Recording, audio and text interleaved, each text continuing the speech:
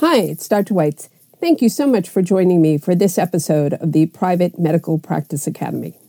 Happy New Year! I'm sure like me, you're hoping that 2021 is going to be so much better a year. And I'm sure by now you've heard that E&M coding has changed as of January 1st. And I'm also willing to make you a bet that you find the entire thing confusing.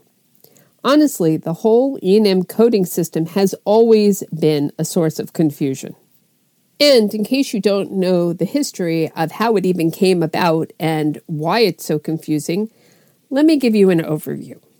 Before 1992, the CPT codebook didn't even have time as a factor. E&M codes only had descriptors, such as brief, limited, and extended. As you can imagine, this was a huge problem.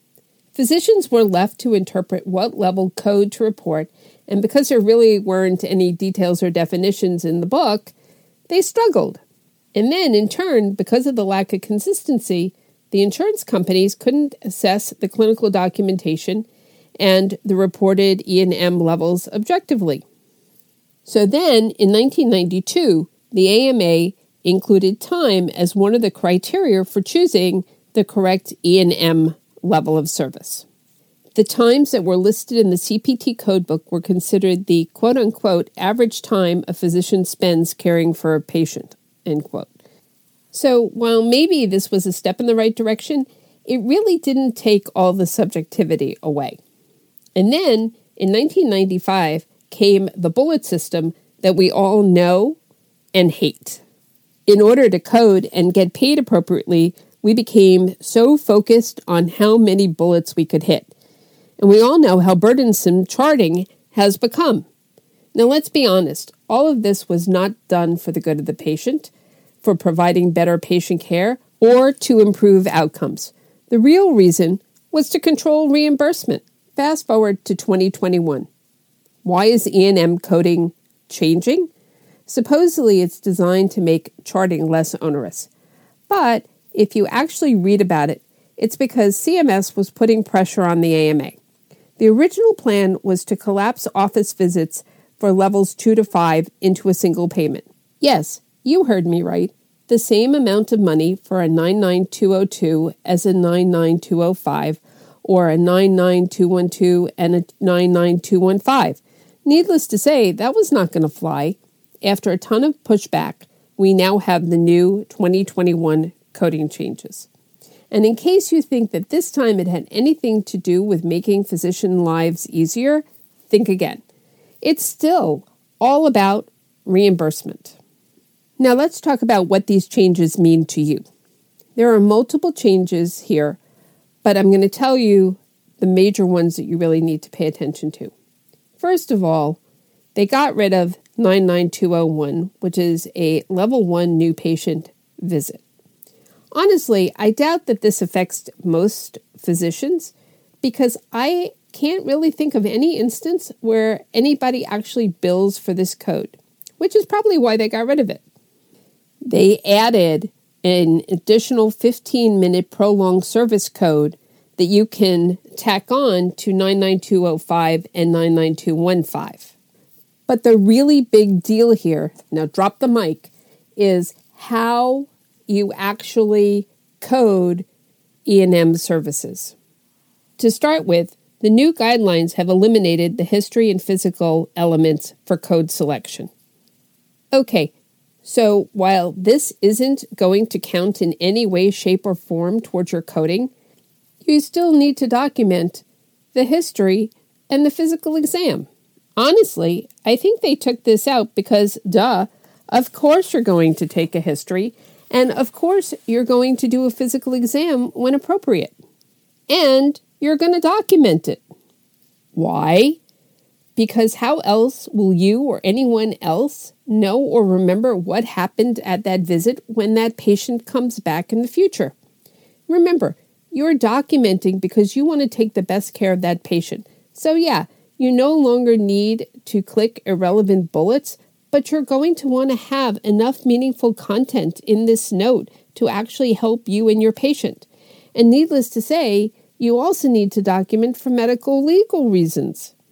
So, of course, now you're thinking to yourself, they took it out, but they didn't really take it out. I still have to do it anyway, so it's not really going to save me any time, right? Not to worry, though. You are still going to get coding credit because both the patient history and relevant physical exam contribute to both the time and medical decision-making aspects, which are actually the new criteria for coding. So now let's actually talk about those new criteria. You're going to have to choose between total time or medical decision-making as the basis for your E&M level documentation. Since you're going to have to choose between either time or medical decision-making, let's talk about the criteria for each of them. Let's start by billing for time. Before the new changes, there was an enormous amount of confusion about time and whole total time, time that's face-to-face, non-face-to-face, and how do you figure all of this out? And how does that actually figure into the whole billing by time thing, right? Here are some definitions that may help you. Face-to-face time is defined as the time a provider spends directly interacting with the patient and or the patient's family or caregiver and includes tasks like history, taking, examination, and counseling. On the other hand, non-face-to-face time is the time that the provider spends managing the patient outside of the encounter, such as before or after direct patient care. Non-direct time includes discussing the case with other healthcare providers, reviewing the medical records, ordering tests, ordering services, prescriptions, and time that is spent directly on patient care. Total time is defined as the overall time on the day of the encounter during which the provider provides services related to patient care, even if the times aren't consecutive. The time spent over the course of the day is totaled, and you need to understand that the day starts at 12:01 a.m. and ends at midnight. The reason this is important is that if you prep your charts the day before, you don't actually get to include that time. For the purposes of total time, the time calculation includes the provider's face-to-face and non-face-to-face time. I also want to point out to you that the total time is your total time. It doesn't include the time that's normally spent by your clinical staff, let's say your medical assistant or a nurse. It really is the time that you, the provider, spend. And just to be crystal clear, if you want to code by time, the only thing that matters now is the total visit time. Here's the AMA list of activities that can be counted towards a physician's total time. First, preparing to see the patient, including, for example, reviewing the tests or reviewing your notes from the last visit. Obtaining and reviewing separately obtained history. Let's say they saw somebody else and now you're reviewing those notes. Performing a medically appropriate examination and or evaluation. Counseling and educating the patient, their family, or a caregiver, ordering medications, tests, or procedures. It also includes referring and communicating with other healthcare professionals, assuming that you're not reporting this separately. It includes documenting clinical information in the record, independently interpreting results, and communicating those results to the patient, their family, and caregivers. It also includes care coordination. Now, I want to mention just briefly the caveat, and that is that you cannot bill for things that you are reporting separately and billing for. So basically, in this total time, if you are billing for something else as a separate report, then obviously you can't double dip. Another thing I want to point out is that CMS also got rid of the 50% rule. Just as a refresher, the 50% rule stated that the duration of the visit is an ancillary factor and doesn't control the level of service to be billed unless you spent more than 50% of the time face-to-face for counseling or coordination of care. Now, with the new 2021 guidelines, you're no longer applying the greater than 50% rule to counseling and coordination because essentially they're already giving you credit for total time. Next, let's talk about medical decision-making. To be honest with you, I have always found this to be probably the most confusing part of coding. With these current changes, there have been extensive edits in an attempt to simplify how the components of medical decision-making are actually defined. The first thing that you need to know is that there will still be 3 subcomponents. Number and complexity of medical problems is 1, data that you have to review and analyze, and then risk is the 3rd. They use the previous table of risk as a foundation, but have made a number of changes. So, for example, they changed some of the terms. They've removed ambiguous terms like mild and ambiguous concepts like acute or chronic illness with systematic symptoms. They've also improved the definition of a number of terms. And probably my favorite is that they've redefined the data elements to move away from simply adding up tasks to focusing on how those tasks affect the management of the patient, which is really the way it should have been all along.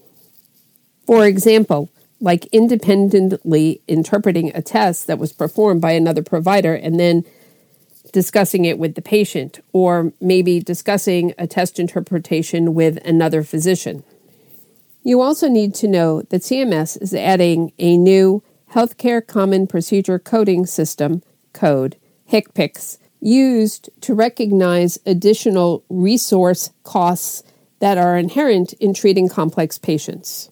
The changes to the E&M CPT codes apply to all traditional Medicare and Medicare Advantage plans, Medicaid, and all commercial payers. The E&M HCPCS codes apply to Medicare, Medicare Advantage, and Medicaid only because commercial payers aren't actually required to accept HCPCS codes. Obviously, you're going to have to decide whether it's better to bill by time or medical decision-making for each individual visit. I certainly have spent a great deal of time counseling chronic pain patients even when the medical decision-making just really wasn't that complex. But the opposite has also been true, where the medical decision-making was very complex, but the whole process didn't take that long that billing by time would have made sense. Okay, so now let's get to the heart of the matter. I know that what you're really wondering is whether these E&M coding changes are going to save you any time, make your life easier, or generate any more money for you.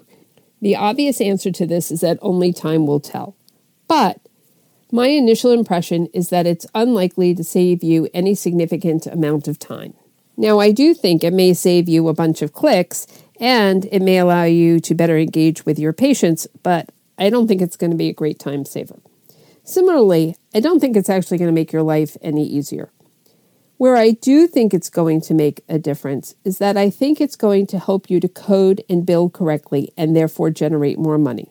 Why do I think that? Because for years, everyone was so scared and confused by the contorted E&M coding system that physicians tended to undercode for fear of overcoding and getting audited. This was notoriously a great way to leave money on the table. I think that the new 2021 coding changes will actually help you code more correctly with less fear, since the criteria are actually clearer than they've ever been. Be sure to check out the show notes for this episode or the blog on my website, drsandraweitz.com, in order to download a schematic of the new medical decision-making table. Thanks for joining me. Be sure to sign up for my newsletter below, and I'll be sending you tips on how to start your practice, best run your practice, grow the practice, and then ultimately be able to leverage your medical practice into multiple other businesses. I hope to see you soon.